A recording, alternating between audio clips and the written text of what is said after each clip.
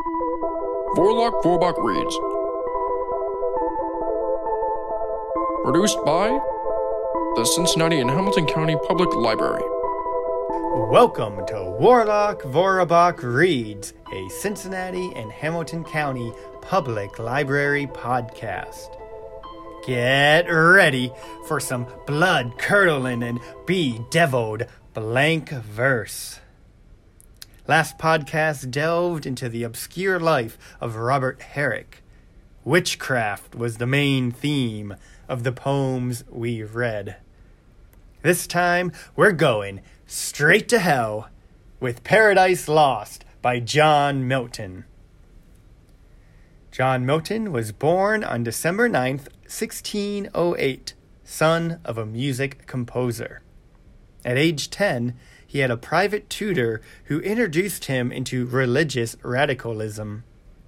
Milton graduated from Christ's College, Cambridge, ranking 4th of 24 honored graduates. He was proficient in Latin, Greek, Hebrew, French, Spanish, and Italian. At 34, he married 17-year-old Mary Powell, but the marriage was rocky from the start. His series of pamphlets arguing for the legality of divorce because of spousal incompatibility led him to a brush with the law. In return, he wrote Areopagitica, which some consider one of the greatest offenses for the freedom of speech ever written. His first published poem was titled On Shakespeare and was included in the second folio of Shakespeare plays in 1632. By 1652, Milton was totally blind and dictated his verse to various amanuenses, including Andrew Marvell, another metaphysical poet like John Donne. A few years later, Milton would begin composing Paradise Lost in 1658 and published the first version in 1664, although it would go through some more revisions and be published again in 1674. After Oliver Cromwell's death, Milton feared for his life because of his political views and went into hiding, although he was discovered, arrested, and had some of his writings burnt. He was freed and settled down with his third wife, Elizabeth, and died of consumption or gout on November 8th, 1674. Before I read from two sections of Paradise Lost, let me highlight some important historical events that happened during the 6 years he initially composed the poem. Oliver Cromwell died. Dutch colonial officers banned tennis playing during religious services in New Netherlands. This would be the first mention of tennis in the United States. Peter Swink, the first known non-white settler to own land in Massachusetts, arrives in Springfield. He would hold a seat at town meetings. Philippine chief Andre Malong leads a revolt against Spain. The horrible Royal African Company is founded to trade slaves along the coast of West Africa. King Charles II is crowned and marks the beginning of the Restoration era. Albeit short-lived, Parisians start using 8-person public buses. It is the last time anyone sees a dodo bird. Robert Hooke coins the term cells. I'll start my reading of Paradise Lost with Satan's famous speech from Book 1. And then I'll jump ahead to Book 2, where Satan flies to the gate of hell to leave and confronts 2 strangers. So this is Paradise Lost by John Milton. From Book 1. Thus Satan talking to his nearest mate with head uplift above the wave, and eyes that sparkle and blazed, his other parts besides prone on the flood, extended long and large, lay floating many a rood, in bulk as huge as whom the fables name of monstrous size, Titanian or earthborn, that warred on Jove, Briareus or Typhon, whom the den by ancient Tarsus held, or that sea beast Leviathan, which God of all his works created hugest that swim the ocean stream. Him haply slumbering on the Norway foam, the pilot of some small night-foundered skiff, demon some island off, as seamen tell, with fixed anchor in his scaly rind, moors by his side under the lee, while night invests the sea, and wished morn delays. So stretched out huge in length, the arch-fiend lay chained on the burning lake, nor ever thence had risen or heaved his head, but that the will and high permission of all ruling heaven left him at large to his own dark designs, that with reiterated crimes he might heap on himself damnation, while he sought evil to others, and enraged might see how all his malice served but to bring forth infinite goodness, grace, and mercy shown on man by him seduced, but on himself treble confusion, wrath, and vengeance poured. Forthwith upright he rears from off the pool his mighty stature. On each hand the flames driven backward slope their pointed spires, and rolled in billows leave in the mist a horrid veil. Then with expanded wings he steers his flight aloft, incumbent on the dusky air that felt unusual weight, till on dry land he lights, if it were land that ever burned with solid as the lake with liquid fire. And such appeared in hue as when the force of subterranean wind transports a hill torn from Pelorus, or the shattered side of thundering Etna, whose combustible and fueled entrails thence conceiving fire, sublimed with mineral fury, aid the winds, and leave a singed bottom all involved with stench and smoke. Such resting found the soul of unblessed feet. Him followed his next mate, both glorying to have scaped the Stygian flood as gods, and by their own recovered strength, not by the sufferance of supernal power. Is this the region, this the soil, the clime? Said then the lost archangel. This the seat that we must change for heaven, this mournful gloom for that celestial light. Be it so, since he who now is sovereign can dispose and bid what shall be right. Farthest from him is best, whom reason hath equaled, force hath made supreme above his equals. Farewell, happy fields, where joy forever dwells. Hail, horrors! Hail, infernal world! And thou, profoundest hell, receive thy new possessor. One who brings a mind not to be changed by place or time. The mind is its own place, and in itself can make a heaven of hell a hell of heaven. What matter where, if I be still the same, and what I should be, all but less than he whom thunder hath made greater? Here at least we shall be free.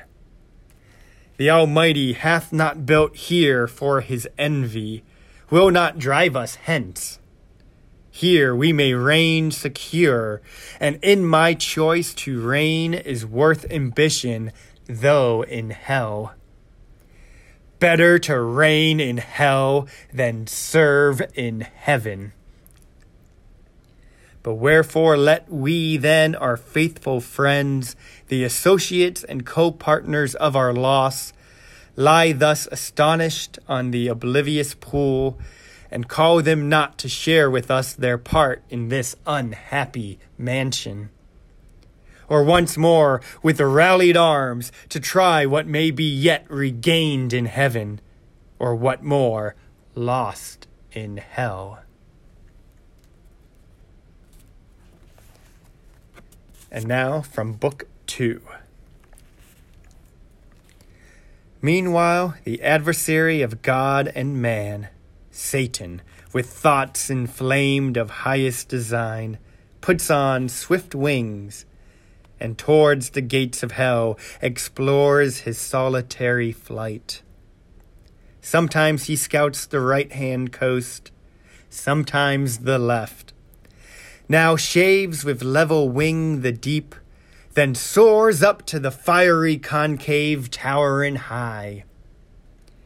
As when, far off at sea, a fleet descried hangs in the clouds by equinoctial winds, close sailing from Bengala or the isles of Ternate and Tidore, whence merchants bring their spicy drugs. They, on the trading flood, through the wide Ethiopian to the Cape, ply, stemming nightly toward the pole. So seemed far off the flying fiend.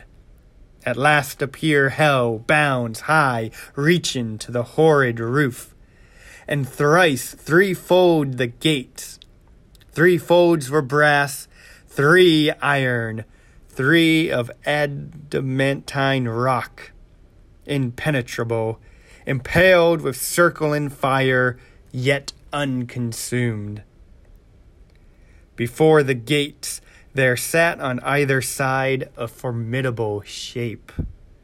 The one seemed woman to the waist and fair, but ended foul in many a scaly fold, voluminous and vast, a serpent armed with mortal sting. About her middle round a cry of hellhounds, never ceasing barked with wide Cerberian mouths full loud, and rung a hideous peal. Yet, while they list, would creep, if aught disturbed their noise, into her womb and kennel there. Yet there still barked and howled within unseen. Far less abhorred than these vexed Scylla, bathing in the sea that parts Calabria from the hoarse Trinacrian shore. Nor uglier follow the night hag, when called in secret, riding through the air she comes, lured with the smell of infant blood, to dance with Lapland witches, while the laboring moon eclipses at their charms. The other shape, if shape it might be called, that shape had none distinguishable in member, joint, or limb. Or substance might be called that shadow seemed, for each seemed either. Black it stood as night, fierce as 10 furies, terrible as hell, and shook a dreadful dart. What seemed his head the likeness of a kingly crown had on. Satan was now at hand, and from his seat the monster moving onward came as fast with horrid strides. Hell trembled as he strode. The undaunted fiend, what this might be admired, not feared, God and his Son except, created thing not valued he nor shunned. And with disdainful look thus first began. Whence and what art thou, execrable shape, that darest, though grim and terrible, advance thy miscreated front athwart my way to yonder gates? Through them I mean to pass, that be assured, without leave asked of thee. Retire, or taste thy folly, and learn by proof, hell-born, not to contend with spirits of heaven. To whom the goblin, full of wrath, replied, Art thou that traitor angel? Art thou he who first broke peace in heaven and faith, till then unbroken, and in proud rebellious arms drew after him the third part of heaven's sons, conjured against the highest, for which both thou and they, outcast from God, are here condemned to waste eternal days in woe and pain? And reckest thou thyself with spirits of heaven, hell-doomed, and breathest defiance here and scorn, where I reign king, and to enrage thee more, thy king and lord? Back to thy punishment, false fugitive, and to thy speed add wings, lest with a whip of scorpions I pursue thy lingering, or with one stroke of this dart strange horror seize thee, and pangs unfelt before. So spake the grisly terror, and in shape, so speaking and so threatening, grew tenfold more dreadful and deformed. On the other side, incensed with indignation, Satan stood unterrified, and like a comet burned, that fires the length of Ophiuchus, huge in the Arctic sky, and from his horrid hair shakes pestilence and war. Each at the head leveled his deadly aim.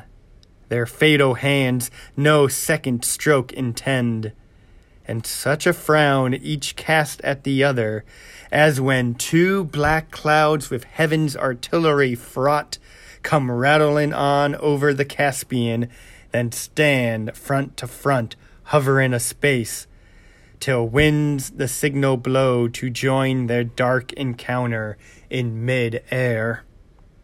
So frowned the mighty combatants, that hell grew darker at their frown. So matched they stood, for never but once more was either like to meet so great a foe.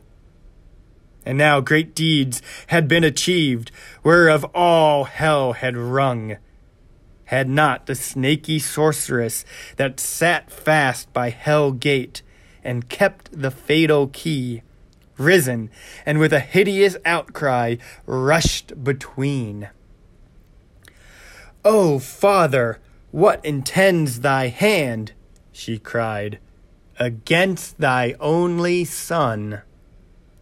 What fury, O Son, possesses thee to bend that mortal dart against thy Father's head? And knowest for whom? For him who sits above and laughs the while at thee, ordained his drudge to execute whatever his wrath, which he calls justice, bids, his wrath which one day will destroy ye both." Thank you very much for listening to Warlock Vorabach Reads, a Cincinnati and Hamilton County Public Library podcast specializing in the supernatural. I hope you enjoyed those three-headed dogs, the night hag, Satan, lakes of fire, and all of that. And next time, we will be ready for the drug-riddled dreams of our next poet. Till next time, wahahahahaha! Thanks for listening to Vorabach Reads. Subscribe to this podcast right now so you don't miss future episodes. And discover more of our podcasts at cincinnatilibrary.org/podcasts.